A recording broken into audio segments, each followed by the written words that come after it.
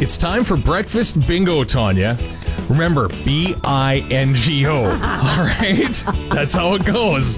Little confusion last week. B-I-N-G-O. How does the song go again? B-I-N-G-O. Bingo was his name. B-I-N-G-O. We should not sing. No, we should stop now. Let's see if we can get a bingo. All right. The part of your body that fills up when you drink H2O. Your belly. And if it's not a belly, what other part of your body? Your bowels. Nope. Another B. Your bladder. It's actually technically your bladder that fills. You know what? But that's all right. I get that point. We'll see. An irritation of the skin that induces a desire to scratch. An itch. Yes. You breathe through one. Your nose. Where some people park their cars. Garage.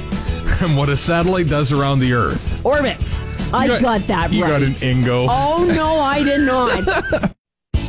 Benny, it's breakfast bingo. Under the B, the part of your body that fills up when you drink H2O. Belly. Belly or? I don't know. Bladder. Yes, there you go. I'll give you both of it. That's right. An irritation of the skin that induces a desire to scratch. Itch. Okay. You breathe through one. Nose. Got a bin.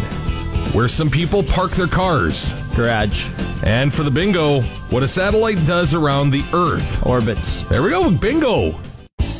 Reader, it's breakfast bingo this morning. Under the B, the part of your body that fills up when you drink H2O. Your belly. Or your...